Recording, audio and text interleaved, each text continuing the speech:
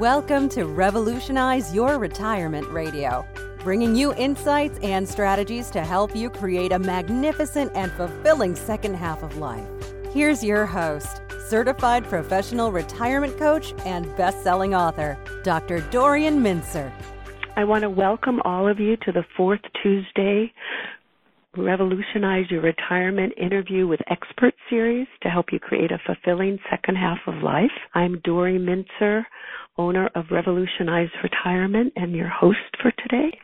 So let me tell you a little bit about Nancy and then we'll get started. Nancy Collamer is a semi-retirement coach, speaker, and the author of Second Act Careers, 50-plus Ways to Profit from Your Passions During Semi-Retirement. She writes a monthly blog for nextavenue.org, which is also syndicated on Forbes.com, and she publishes a free bi-monthly newsletter about Second Act Careers through her website, and her website is mylifestylecareer.com. Last month, she launched a digital toolkit and course for professionals who want to work part-time after retirement, and it's called Design Your Second Act. And the link to the course, and I'll make sure that when the recording's sent out, it will be included, but it's second-act-school.teachable.com, and then /p/work-after-retirement. But again, I'll be sure that link is sent with her website and information that you need to be able to access information after the call. Nancy's in private practice, has been since 1996, and she holds a MS in Career Development from the College of New Rochelle and a BA in Psychology from the University of North Carolina at Chapel Hill. And today she's going to be focusing on kind of work in the second half of life. And I do want to encourage people to read her book. It's an excellent, excellent book. I was saying at the beginning to Donna that I don't have the book right in front of me because I actually left it in another home that I have in South Dartmouth, and I don't have it right in front of me, but I can guarantee that it's well worth your reading. So I recommend that you read it. So Nancy, let's get going and maybe tell us a little of what first kind of got you interested in this field and ultimately why you wrote a book about working after retirement. Sure, and thanks so much for having me, Dorian. I've been a big fan of your interviews, and so it's fun this time round to be a guest rather than just listening in, so thanks. So, yeah, as you mentioned, I do have the book out, Second Act Careers, and the reason I got interested in that is just going back when I started out as a career coach in private practice.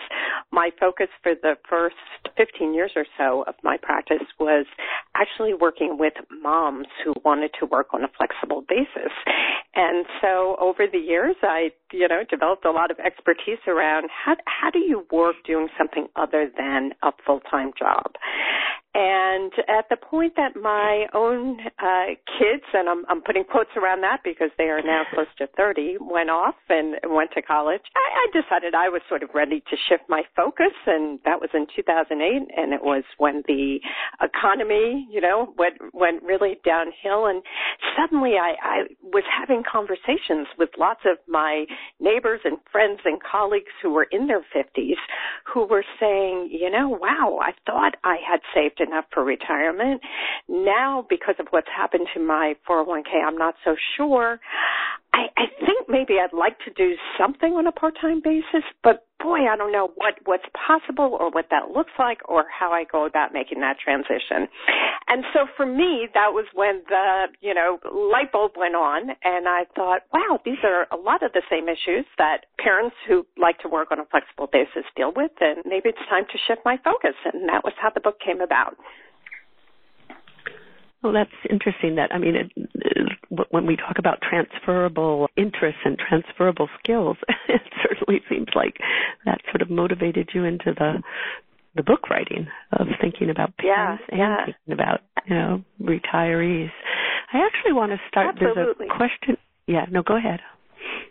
No, I was just going to say that, when I first told people that I was writing a book about working in retirement, some people said to me, gee, isn't that an oxymoron? I laughed and I said, absolutely. But, the retirement that we grew up with, sort of that model of you work for 40 years, you retire at 65, you claim your pension and Social Security, and then you move to Florida to enjoy 15 years of leisure is no longer a reality for most people. And people are living longer. In general, they haven't saved enough for retirement. And I think most importantly, people want to remain active and engaged in contributing. And with retirements now lasting 25 plus years, that's a lot of hours to fill and a lot of years to fund. So it's an important topic.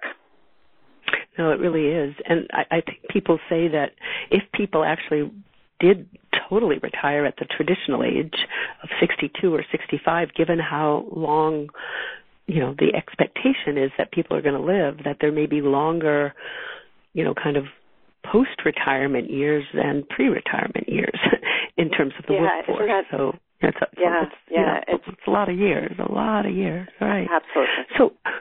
So do most people stick with their old line of work, what they were doing, or do they pivot to new interests and hobbies? What's been your experience with that? Yeah, well, in truth, there aren't any really solid statistics on this, but certainly my sense of it is that most people continue to do something related to their old line of work. Mm-hmm. And that makes sense because that's where people have built up their expertise, that's where they have their contacts, and oftentimes that is where they'll enjoy the greatest earning potential. Now, this does not necessarily mean that they continue to do the same thing in the same way that they did before, but they take some of that old expertise and experience and skills and use that as a bridge into their next act. Can you give us some stories about that at all, or an example of somebody who made that kind of a shift of using their skills in a different way? Yeah, sure. I have dozens of examples of that, and I'm sure pretty much everyone on the call knows someone who has continued to use their expertise, but in a more flexible way. Perhaps they're working as a consultant or teaching. They're an adjunct professor, or they join a board, and we all know people like that. But where I find it so interesting is when people build on their expertise and then blend it with other interest areas that they've developed over time to create what I call a much more lifestyle-friendly career. So let me share an example. I know of a woman who created a company called Memoirs Plus, and what she does is she interviews people and she puts together really beautiful books that capture people's life stories and memoirs. And she was neither a writer nor a designer by profession, but her background includes sort of an interesting mix. She started out working as a curator in museums, and then over time, and I'm not quite sure how she ended up making the shift, but she ended up working for a few independent and assisted living facilities working as a recreation director. So two very different types of careers. And when she was working with the seniors, she got involved with helping them tell and write their life stories. And what she realized was that people really enjoy doing that. And so when she left that job and took a step back and began to reflect on what she personally wanted to do next, she had this love of history. She had this knowledge of sort of curating information, and she had this experience with seniors. And so she pulled it all together into this new business where she, as I said, writes these memoirs and puts them into beautiful books. And the thing I love about her story is that it's an idea that builds on her background, but it's also a business that has pretty strong profit potential. These books are not cheap. I mean, they takes her a long time to do them, and consequently, she charges several $1,000s for them. So it really ends up being the sort of trifecta of what a great semi-retirement option can be, where it builds on your skills and expertise and interests. It's a profitable idea, and it's lifestyle friendly because she takes on as many projects as she would like at any one time. So I think it's a great example. That is a great example, and it actually ties in. I'm going to bring up one question from one of the participants now, too. Mike from Boston. Let me just sort of, because you were just sort of giving an example, and I think basically he'd like some more stories. But he says, I'm sure you would have done this anyway, and I think you did mention, but could you mention that many of us quasi-retirees need to keep working for a combination of reasons? One of the most important is to maintain a standard of living. We need to work for financial reasons, in other words. Maybe you could talk about people taking some chances that they were too afraid to take when they were younger, and maybe ways in which they experimented until they got their new career or business right. He said those stories might be inspirational. I mean, this woman is, I think, a nice example of doing that, but I wonder if, you might be able to share a few other stories, too, of maybe people who really take risks on that. Go ahead. Yep. Yeah. So, let me share one of my favorite stories from the book, and I think it's a great example of someone who actually builds on their old profession and takes a risk and has found something that, again, has proven to be a profitable option. And believe it or not, the story is about somebody who was a rabbi turned comedian. Now, people always chuckle when they first hear that, but it was very interesting in interviewing him. He was a pulpit rabbi. He had a congregation down in Philadelphia, but he really was ready to do something different. He and his wife actually owned some property up in Dorset, Vermont. They wanted to be able to spend more time there, and of course, as a rabbi, you end up, it's very hard to get away on the weekends, obviously.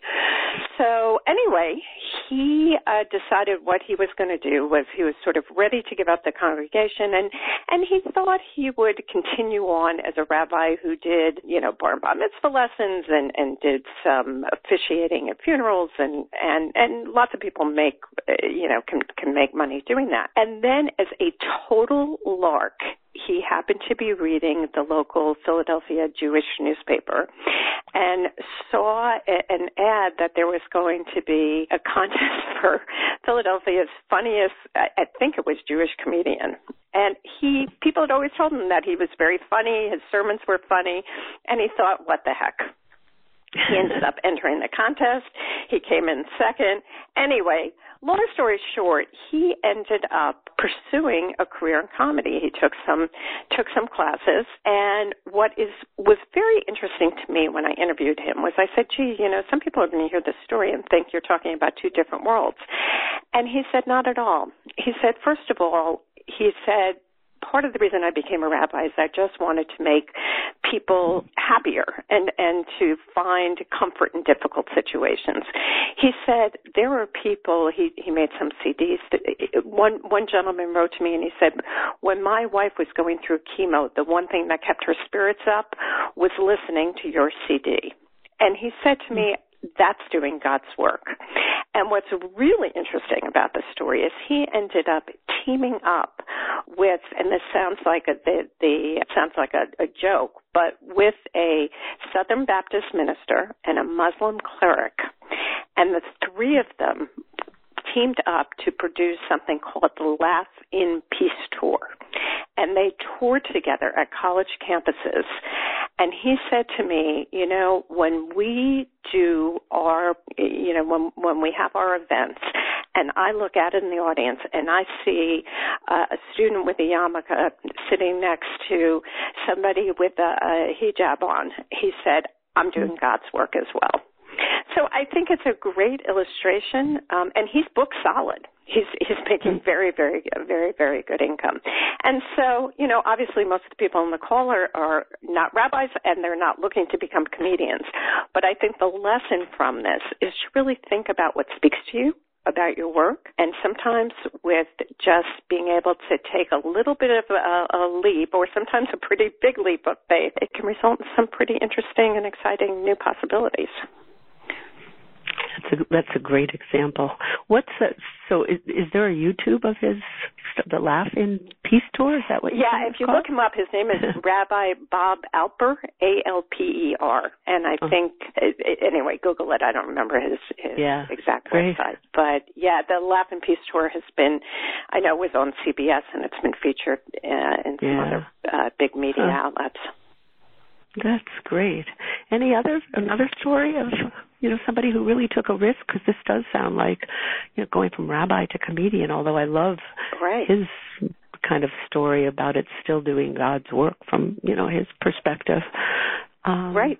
Yeah, well, it's a different type of thing, but another woman in my book is a woman named Eve Young, and Eve is doing two different things. She is working as what is called a celebrant, and celebrants are people who help celebrate life milestone events. So they officiate at weddings and funerals and even get involved with things like adoption ceremonies or even divorce ceremonies or I recovered from cancer ceremonies. I mean, they get hired to do different life cycle events. And believe it or not, there's something called the Celebrant Foundation, and it's a pretty rigorous training program. It's a 9-month training program. So she did that, but the other interesting part of what she does is she works as an acting extra. And she had absolutely no background as an actress, but she one day was flipping through the local paper. It was amazing how many stories I heard that the spark happened from just a random ad in the paper. She saw a little ad that they were looking for acting extras for, remember the TV show Ugly? So she went down and she worked as an acting extra, and she said she didn't earn much money. I think it was about $150 for the day, but it was a lot of fun. She met interesting people, and so she decided to do some more of those. And I said to her, isn't it hard to be somebody who's in your 60s doing this? And she said, actually quite the opposite. She said there are thousands of blonde 20-somethings who are trying to break into this work. She happens to be African American. She said, do you know how many people are looking for people in their 60s, African American? Think about any TV show, movie that you watch. They're looking for diversity of people in the background. So she has pretty constant work. And what's interesting in her case is, again, she really didn't have any direct interest in acting, but the more time she spent on these sets, she thought, this is actually sort of fun. She has since taken some acting lessons. Her goal at the time I spoke with her was to get just a regular bit part on a show, but through her contacts, it also led to some pretty lucrative print work, and so she did some print advertising as well. And so I think, her story, again, highlights you never know until you try things. And the other thing is, once you're out and you're doing things, oftentimes one thing leads to the next, and that's when opportunity happens. And it sounds like the examples you're giving, it's something that really helps make someone feel very alive, it really is their passion. And even if they didn't know that it was their passion, it becomes it. It sounds like the comedy, the acting, it's like opening oneself to possibility is what I'm hearing in your examples. Right. And you just, there's so many interesting, like I said, I could go on all day with the stories, but there are lots of possibilities out there. I happened to be, a few summers ago, we were out in the national parks, and we were out in Yellowstone. And that's an example that national parks hire people to work at the parks between May and October. Now, traditionally, we think of the national parks as, it's college student territory. Well, that's true. However, college students go back to school in August, and the parks still need staff between August to October, or from May to June. And so there again, as an example, we were out in Yellowstone. We took a tour of the Old Faithful Inn. The woman who led the tour was a retired school teacher. And so I got to chatting with her, and of course I do this all the time. I say to people, well, how did you end up working here? And she said to me, I am a teacher by training, so the idea of leading tour groups was very natural for me. She had taught middle school, and she said, of course, the difference now is people are really polite and they're interested in what I have to say. And her husband, who also had been a school teacher, he worked in the park as well, giving tours, nature tours on the outside. So they lived for free in the parks between May and October. They got paid an hourly rate. She made tips, and then they would go back home to Texas. They had some part-time work during the rest of the year, doing some consulting with the textbook company, and they were absolutely loving it. And she said, it is such a precious time for us to have several months in the national parks, and we get to hike, and I get to meet interesting people, and they were having the time of their lives. Another really great example. So what are the most popular categories of second act careers? Yeah, so we've talked about doing something connected to what you did before. And again, no firm stats on this, but certainly just anecdotally, I would say that's the largest bucket. People who either consult or they do project work. And, these days there are so many different platforms and services and temp agencies that you can do work on a freelance or temp or contract basis. So certainly that's the largest category. I'd say the next probably biggest category is what we call encore careers, which is an encore or second acts for the greater good. So those are people who do things like they become teachers or work for a nonprofit. It could even be people who go to work for the Peace Corps. You and I were chatting about this the other day, Dorian, but my brother, who used to work for Duke University and retired in his early 60s, and he and his wife this week are finishing up their Peace Corps tour of duty in Moldova. And, not for everyone. It was a 27-month commitment. It's been a great experience for them. But while they've been in the Peace Corps, they get paid a small stipend, but their health insurance is totally taken care of. They've had really interesting experiences. And for them, it was a great solution. People don't realize that I believe it's 7% of Peace Corps volunteers are over the age of 50. So those are encore careers. And then I'd say the next largest category of careers are people who figure out ways to monetize their hobbies, or they do something that's passion related. And the last bucket would be people who really just find a part-time job or find some sort of part-time work, whether it's working at the local hardware store or dog walking. It's not necessarily about using their expertise or even doing something connected to their hobby. It's about getting out of the house. It's about earning extra money. And they look for, where are the local opportunities in the neighborhood. So I'd say those are sort of the four biggest categories. I'm just trying to think. I think this question would relate to what you're talking about now. It's a question from Kendall, who's from Arlington, Mass. Okay. So he says, I just came from a wedding at which many older people worked in the trade. The vision of many was to buy an RV and park somewhere in the South with their wives and buddies. Underneath the idea, though, he said he sensed a pain and desperation about no longer working and the identity and social structure that work gave them. And so he wonders, what do you think may be the psychological, emotional hurdles they may face, and what frameworks for rethinking their lives might be effective? Yeah, I think that's a great question, because the whole issue of identity and losing that identity when you are no longer working, I think is a very, very important topic. Just the other day I was having a conversation with a gentleman who is a doctor, and he was retiring. And he said to me, I have to admit, I like when I go to a cocktail party and I meet someone and I can introduce myself as Dr. Stevens, and people know me in the community as the doctor.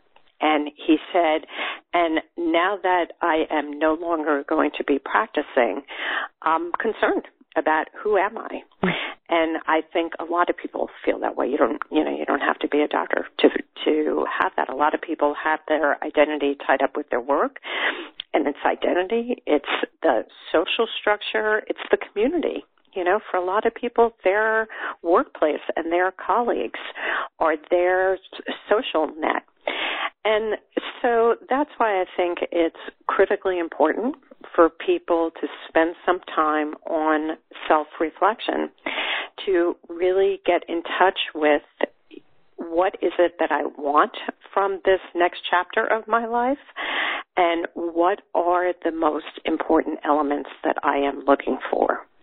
And then you really need to think about, okay, once you gain clarity around those questions, what are some options that might help me continue to feel good about myself in this next chapter? And it's a process, it's a journey. I think it is critically important to have some form of support around you as you go through this, because one of the real challenges of this transition is that many times people are doing it completely alone. And when you think back to other major transitions that you go through in life, when you get married, you have your parents are supporting you and your spouse, and there's lots of ritual and structure and support around it. When you graduate from college, you have friends who are going through the same thing. Again, lots of ritual and support and deadlines around it. This transition is oftentimes people experience a lot of isolation.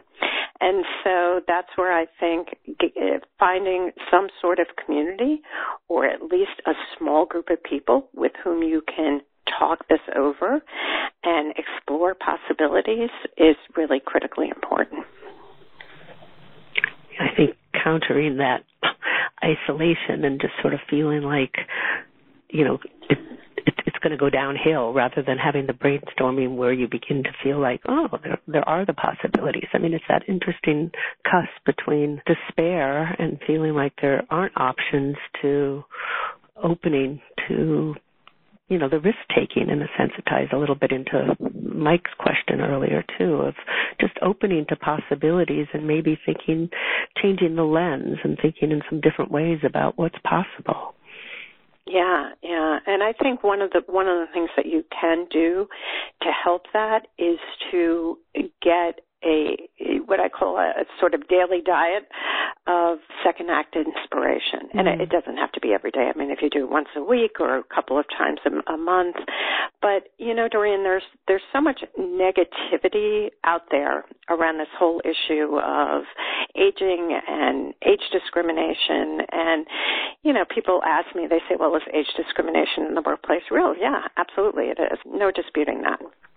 But the flip side of that is there are a lot of people out there doing some very creative, interesting things they're really, pioneers who have figured out how to approach this next phase of life. And it really becomes a second opportunity for them to explore and try out new things and get involved with the new community. So it can be a very positive transition for people, but I think surrounding yourself with community, getting that inspiration so you can just read about what people are doing. It's one of the reasons why I love the fact that I write for a site like Next Avenue, because Next Avenue has stories about people who are doing interesting things. And it really just opens up your eyes to the possibilities that are out there. Right. And the website encore.org is also another good site, with just being able to see sort of some of people's stories and what people have found for themselves. Yeah, there is absolutely. A question I love. Yeah. I was going to say, I just absolutely love Encore and the work that they've done, and, the profiles that they now have on the site, where they have dozens and dozens of stories of people who are doing really interesting and innovative things in the Encore space. And what I always say to people about reading these stories is, you don't have to it doesn't matter that what the person does or what the person's background is different from yours, because there are always lessons and strategies that you can extract from those stories that you can apply to your personal situation. That is good advice. Again, it's being open and, sort of recognizing that, somebody else's strategy or success, could be something that you hadn't thought of, but might be able to work for you. So what are there myths that you think people have about second act careers? So what are they, or what's the biggest myth, or Yeah, so, a couple of things. One is, I have to admit that the whole language around second act is a little bit squishy. I sort of argued with my publisher when they named my book Second Act Careers, because, of course, a second act career can be somebody who at age 50 gets laid off from their job, and they're still looking to work a, full-time, six-figure paycheck type job. That absolutely is a second act.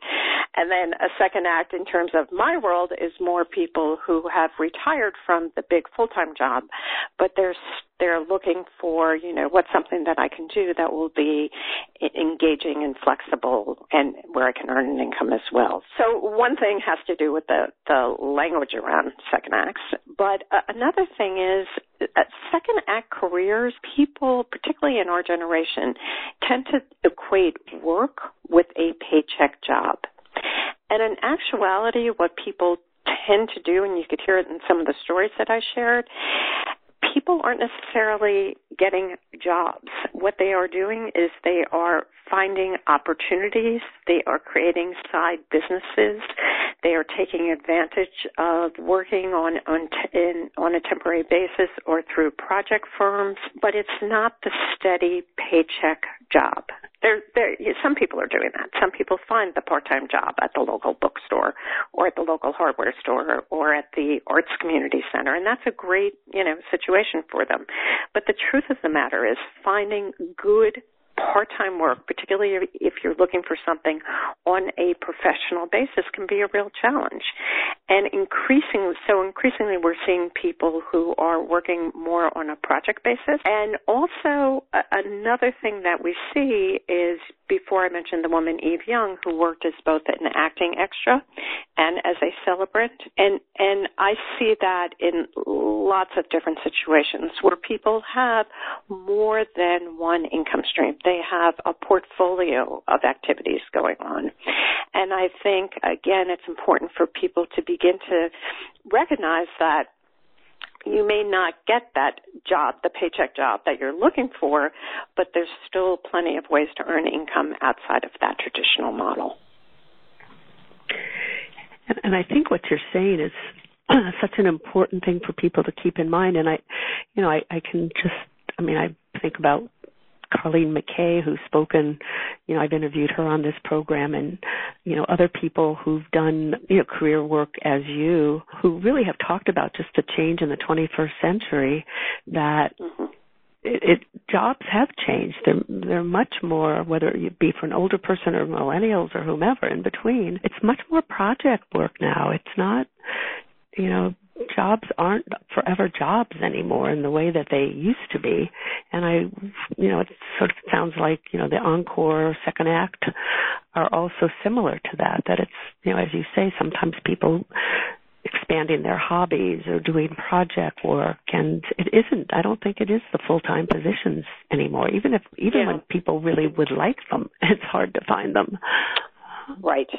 Yeah, it's true. And there's a lot of, the whole, so-called gig economy, there are definitely issues and problems associated with it. But for people who are looking for flexible work, the good news is becoming increasingly easier to find those opportunities. I recently did a story on Next Avenue where I reviewed a site called sidehustle.com, spelled side, HUSL.com.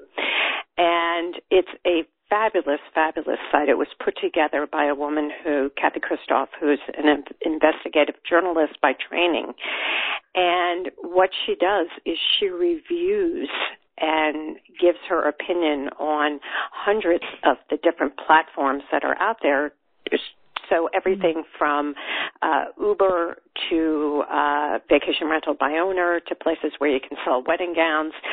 So she reviews a variety of different sites where you can, and I think that particular site is especially good because she really helps to suss out who are the good players in this market and who are the ones that you want to steer away from. But it's interesting, I interviewed a gentleman not too long ago who had been a vice president for a company, but his passion was always dogs. He loved animals. He had always adopted dogs, and he did some fostering of animals. And what he does now is he is a dog walker through Rover.com, which is one of these online platforms.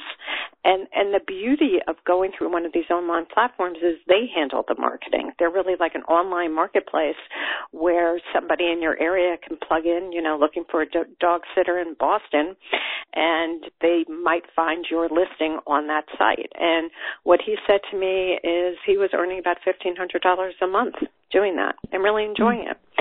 So there's lots of different ways that you can use the increasing number of online platforms and services and temp agencies. And, by the way, speaking of these temp agencies, there are some agencies out there that actually specialize in seasoned professionals, people who have 30-plus years experience. So there's a lot of growth in that whole segment of the market. So that ties into a few questions that I have here. I might as well ask them now. So Penny from New York wants to know what are some credible websites that offer temp work. And Sarah from Woodstock said that she feels that in your book that there are she had given your book to her husband when he was unemployed and over 55, and that it's got wonderful resources. And so the website, another question from Janet, have you seen good examples of virtual support groups that help with this transition? And can you point us toward resources of finding that? So question sort of about where to look. And could you say again, what was the person who does the review? It was not Side. Yeah, so that site is, and again, you can look up if you go to, if you just plug Nancy Collamer into Next Avenue, it'll come up with a list of my articles. And so there's, but the name of that site is Side Hustle, with hustle spelled HUSL.com. So it's Side, HUSL.com. So for the first question, and I apologize that I'm not remembering everyone's names here, but the first question, the one about where to look for these temporary opportunities, that is a great place. Also, I happen to like flexjobs.com. They are a service that you can go to find flexible opportunities. They do charge a small monthly fee to get access to their listings, but even if you don't want to pay the monthly fee, FlexJobs has a lot of very good content on the site about how to go about finding flexible part-time opportunities. So I think that's a good resource. Another site that's worth a try, there's a site called RatRaceRebellion.com, and they are a newsletter, and it's free, where they publish work from home opportunities. Now, those tend to be sort of lower cost ones, but I know the people who run the site, they do a good job of screening those. And then on my website, if you go to mylifestylecareer.com, you will see under the blog section, there is a button for something called 100 plus great second act resources.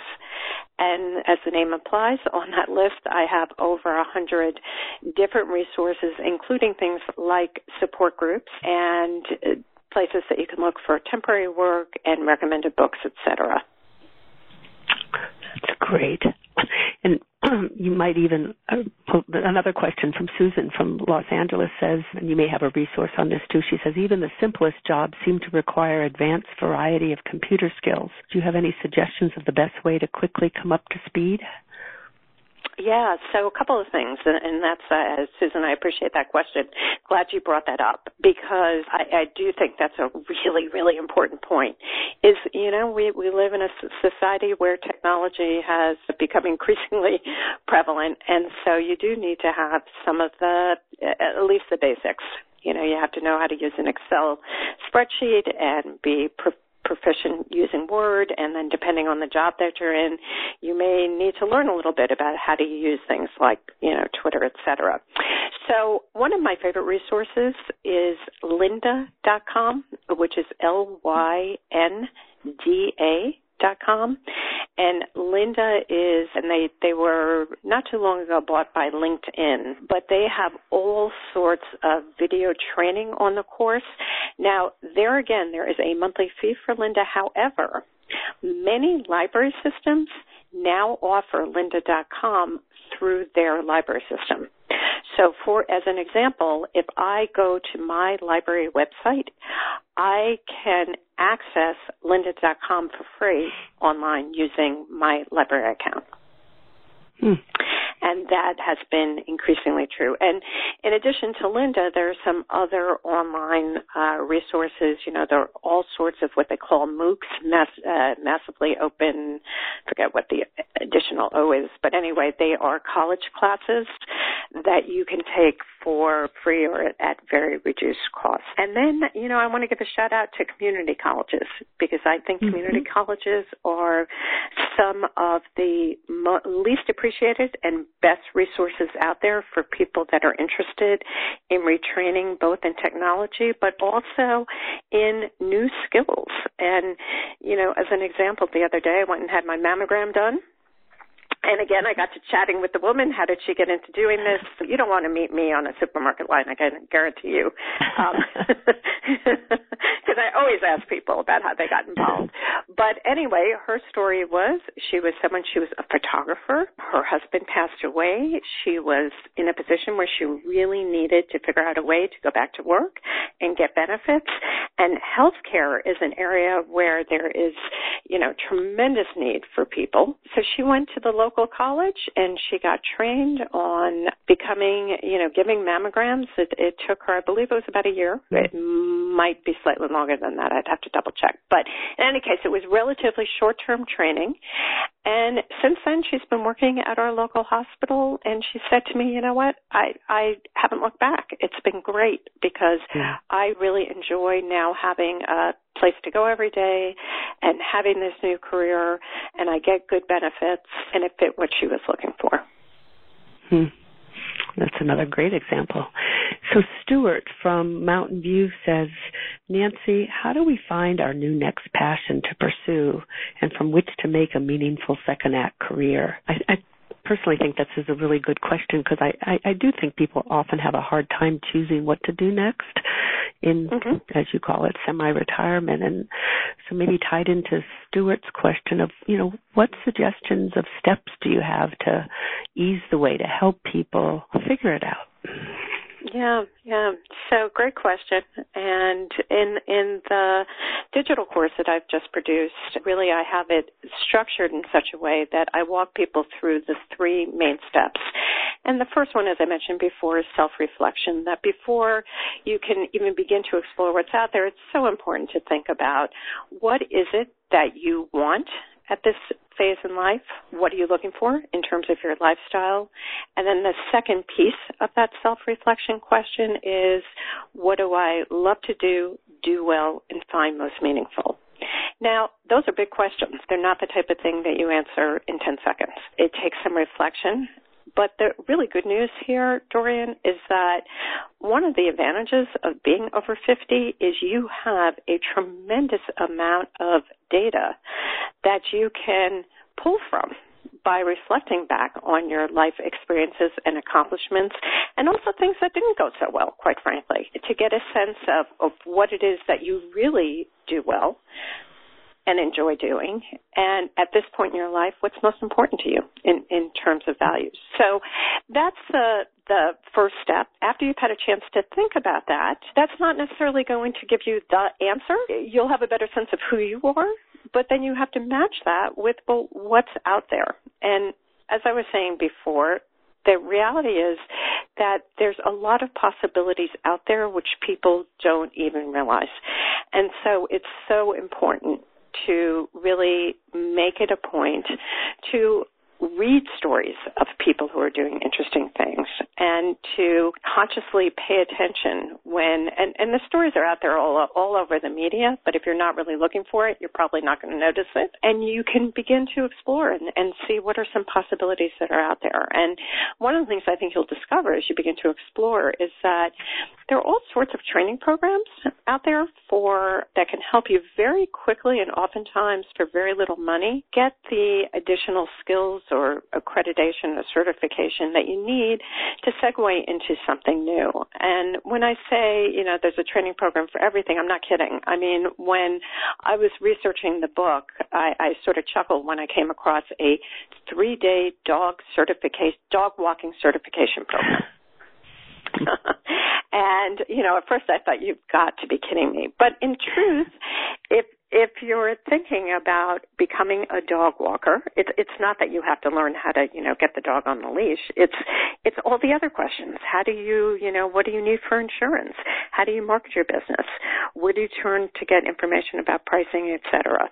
And so there are all sorts of training programs. There are all sorts of industry associations that can help you get up to speed on new things. And then the third step in the process is to really begin to test things out in small ways to see if the idea that you have in mind really matches up to what you think it will be. And so you can take a class or a workshop. You might consider going out to a conference and spending a couple of days in that new world. That's what one of the women who I interviewed for my book, she was someone who was in PR. She heard about people who work as senior move managers. Senior move managers are people who help people downsize out of their forever homes into apartments or assisted living type facilities. And she thought, that might be a good match for my skills. She had personally moved many, many times and had organized the white elephant sale at her church. And so she was good at a lot of the skills needed for that. And so she literally hopped on a plane and went out to a conference of senior move managers. And she spent 3 days immersed in that world. And she learned about how that business works, what the challenges are, where the resources are, and it was a great way to quickly get off the ground with that. So again, it's a process of going through those 3 steps of self-reflection, exploration, and then testing things out. And what most people find is that when you begin to take action, that's when it leads to opportunity. It doesn't happen in a vacuum. There's only so much that you can accomplish simply by trying to just think this through in your own head. You need to get out there, and when you begin to explore, that's when those, moments of serendipity happen and new possibilities open up. I think that's so true. It never quite falls in your lap. You need to be taking some steps to get out there. So when do you think it's the best time to start planning for this transition? Yeah, I always say it's never too early to start learning. I think, again, it's important to start reading, talking, the more you start to pay attention to this, the more you're going to notice when you suddenly see a story on TV or you read an interesting article in a magazine. So I say to people, a really simple thing that you can do is just set up a second act file of ideas on your computer, or if you're an old-fashioned paper person, just set up a folder and to keep some magazine clippings. And so that way you just it whets your appetite. You begin to learn about what's out there, and you don't have to make any decisions at this point. Now, realistically, I'd love to, theoretically, I'd love to tell you that you should start the process about a year before you retire. Realistically, no. Most people they're too busy with their jobs. It's hard to do. And the other thing is, there's tremendous value in just taking some time off after you leave that full-time job to just clear your head, recharge your batteries, get away from your normal routine. And then when you want to really begin to think about this in a more structured, conscious way, you're probably will be in a better place to do that. So I do have some people, private clients who I've worked with, who start this process a couple of years before they retire, but you don't have to. You don't have to. Mm-hmm. So if people were wanting to start thinking about it while they're still working, any advice on sort of things they could do? Because I think you're absolutely right that, often there's such requirements in terms of working. There's not a whole lot of time to be thinking about it. But if, what would be, one of your suggestions, I think is really good, of having to start making a file of ideas. Are there some other? Yeah. So in addition to setting up the file, another thing I would say is, these days, getting back to the training, oftentimes you can take a workshop, take a look at your local continuing ed program. And if you've always been intrigued, let's say, by, jewelry making, go ahead and take a one-day workshop on that.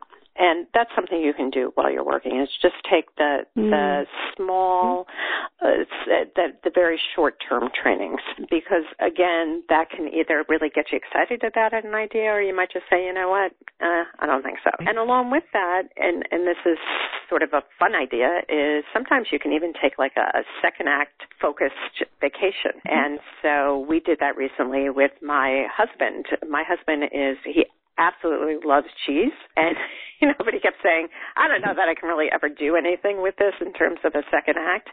And so I discovered there was actually a company called, believe it or not, CheeseJourneys.com.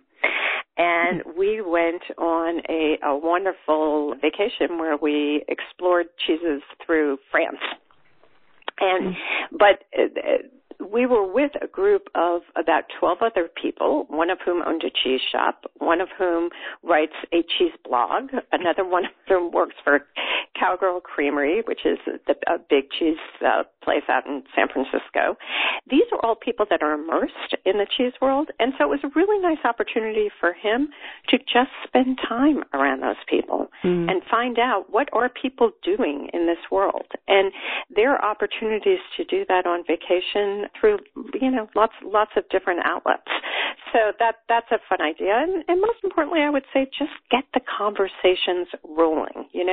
It's never too early to start having these conversations with your spouse or with some friends about what are you thinking of? And actually, if people are interested, on my website, I just started offering for people to sign up for my newsletter. I put together, it's a free ebook, and it's 25 questions to help you identify your ideal second act.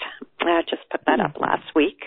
And there's sort of just 25 thought-provoking questions, and I suggest people, take a couple of them and throw them out over a dinner party. See what comes up. The more you talk about it, as I said, isolation can be a dream killer, so it's really important to have these conversations with people, and you just never know where these conversations can lead. Oh, that's great advice. I want to honor the time because I know it's just about 1, but I do have more questions, and since you said you could stay, but I want to honor the time, and I have to say there have been so many, really a lot of good questions that came up. I think I'm going to choose Stuart for the gift. So, Stuart, if you send me your email, and I guess the email would be the best bet, or do you need an address too? What's the best thing for? No, email is the best bet. Email. Okay. Yep. So if you just send me your email, I think that was a hard choice to do, but I do want to recommend to everybody, check out Nancy's website and her new program and all these resources that are for free. The program does cost, and also the Second Avenue website. But I have a few other questions, if it's okay. What did I say? Second Avenue. I'm sorry. Second Avenue. Yes, the Next Avenue. Next Avenue website, right. So Ingrid from Mountain View says, stamina or energy to maintain an active lifestyle often wanes as we get older. In some ways, I feel I must overexert myself to show I'm still vital, a solid player. What advice would you offer to manage expectations both for myself and for potential coworkers? Wow, that's a great question. Yeah, and I think it's a really, I was actually just talking about this with my husband yesterday, where I said to him, I notice towards the end of the day these days, I just am more tired than I used to be. So I think lots of people struggle with that issue. And I think it also speaks to why it's so important to find something that you really enjoy doing, because when you do something that you enjoy doing, we tend to have more energy. And then you also have to, and if you're currently working full time, I think it is a challenge. Part of it is you really have to take a look. I know I do this with my work, that you have to take a look at your workflow and figure out when your higher energy times are, and as much as possible structure your day so that you handle the tasks, the more difficult tasks, at the points that you tend to have greater energy. I know I always tend to do my writing in the morning, and I do more of the administrative stuff in the afternoon. And so some of it is you have to really examine that for yourself, and as much as possible. And in a workplace, that's easier said than done, and I recognize that. Mm. I think, again, wonderful advice. You're filled with wonderful advice today. So Don from Ontario says, I've been writing for niche publications for a few years now and have really improved my style and skill sets. How might I, as a senior, break through with younger editors who offer mainstream, better paid assignments? That's a good question. So I would suggest that you go over to my list of Second Act resources, and if you go down towards the bottom, you will see that I have resources specifically for writers, because there are a couple of websites that I really love that are for people who want to monetize their writing. And one of them in particular is a site, it's either The Right Life or WriteLife.com, I can't remember which one, but she has lots of good ideas on there about how to find those paid writing assignments, which, quite frankly, has gotten much more difficult. It's the whole media world, because of the internet, is in a state of transition. Finding those paid writing assignments can be very, very challenging. And so the answer to that question is a much more complicated answer than I can provide now. But if you check some of those websites, they have some very good advice on that. Great. And here's a suggestion from Sarah from Woodstock, who says that if you take a workshop, based on your suggestions of taking workshops, that you ask the teacher whom they might know who could give you more information, about the area. And I think that's a great suggestion. As part of the networking. And Penny from New York says she thinks this comment fits so well with what you're talking about. It's opportunities nowhere or opportunities now here. Absolutely. I'm chuckling because I recently did a presentation where I said that, the whole idea of looking at opportunities as being nowhere or now here is the difference of how you perceive the situation. So, I love that. So before we end, can you give people again your website and what's on the website, as well as the Next Avenue website, so, people have access to Next that? Avenue is, just to be clear, it's a PBS website, which means it goes under .org rather than .com. So it's nextavenue.org. And as I said, they have just tremendous content, and I would say that even if I didn't write for them, on a lot of topics that are important to people over the age of 50. And my website is mylifestylecareer.com.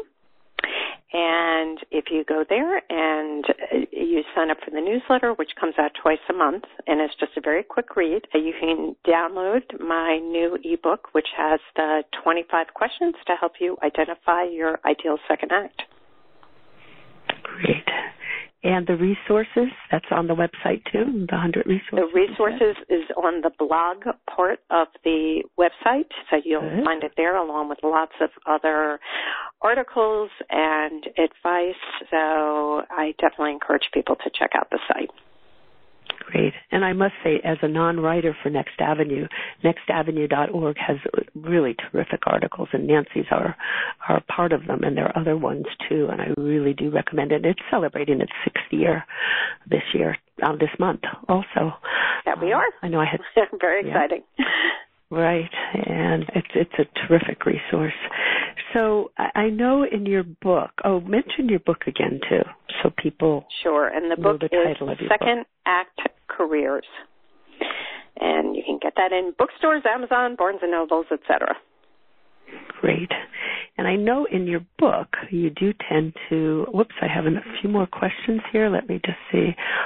Pam Williams just been on the phone and wants to say hey. She wants to say, I don't know if somebody who you know, or she just wants to say hello. Hi. And Milton from Brazil says, congratulations, great call. So, and I agree. So what I was going to say is you end every chapter in your book with three final thoughts. Can you end this interview with 3 final tips? Sure, yeah. Well, the first thing I would say is if you are still working, is use this time now to really help to build up your network, because at the end of the day, whether you end up doing project work or you look for another job or you start your own side gig or business, when people look for work, the statistic is about 80% of opportunities are found through networking, and during this phase, it's probably even more so. So while you're still working, and people often forget about this because they think that they're at the tail end of their career, but no, use this time now to really bolster your network, to, reach out, get people on your LinkedIn, get together with people over lunch and coffee. And it also can be a great way, if you're willing to say that you're getting ready to retire, which in some cases people are and some they aren't. But if you are willing to talk about that, it sometimes can be an interesting way to explore potential opportunities. So that would be the first tip. Second thing, sort of going along with that, is don't try to go this alone. As I said, find a buddy, find a group of people. Take a look at organizations like the Transition Network. Again, that's on my resource list, where you can meet some other people going through the same thing at the same time, and I think you'll find that will really help to ease your way. And the third is just a reminder to sign up for the newsletter so that you can get the steady diet of Second Act inspiration, and that's helpful no matter where you are at this point in the journey. Absolutely. And I realized, although I was going to have you have the final word, I'm going to let you have the final word again, but I did just get from Stuart, who said that he already has bought your great toolkit. And so so that's Stuart. Give it to another person. Oh, okay. Let's see. And Sarah just offered another little thought, which is an important one, which is, and don't forget that as long as you work, you can increase your Social Security payment, which is absolutely, I think, a good point on that. No, I was just going to add to that. I think that's a great point. And the other thing I would add is while you're still working, if you have access to training that's offered through your company, take advantage of it. So now that I've gone on a little bit more, I just want to thank you so much. This has just been wonderful. I think just filled with so many great tips and advice. And to let you be able to have the final last word, though, any final additional tip? Even though I said 3, do you have a 4th one that you'd like to add? I think we've covered a lot of territory today, and hopefully this has helped to get people excited about the possibilities. And so, again, I would emphasize my earlier point that the more you immerse yourself in this, the more you're going to just discover all sorts of opportunities and options and pathways that you didn't know existed before. So consider this your first step, and just want to wish everybody well as they continue on with their personal journeys. Well, thank you. And thank you so much, Nancy, for taking the time today and going over a little bit with us, too. And again, I want to encourage people to get Nancy's book, to check out her website, to check out the Next Avenue articles. And thank you again for being here. So thanks, everybody. My pleasure. Great fun. Great. Thanks. Take care. Bye-bye. Bye. You've been listening to Revolutionize Your Retirement Radio with Dr. Dorian Mintzer. To learn more about the resources mentioned on today's show, listen to past episodes, or download our free retirement transition guide, visit revolutionizeyourretirementradio.com.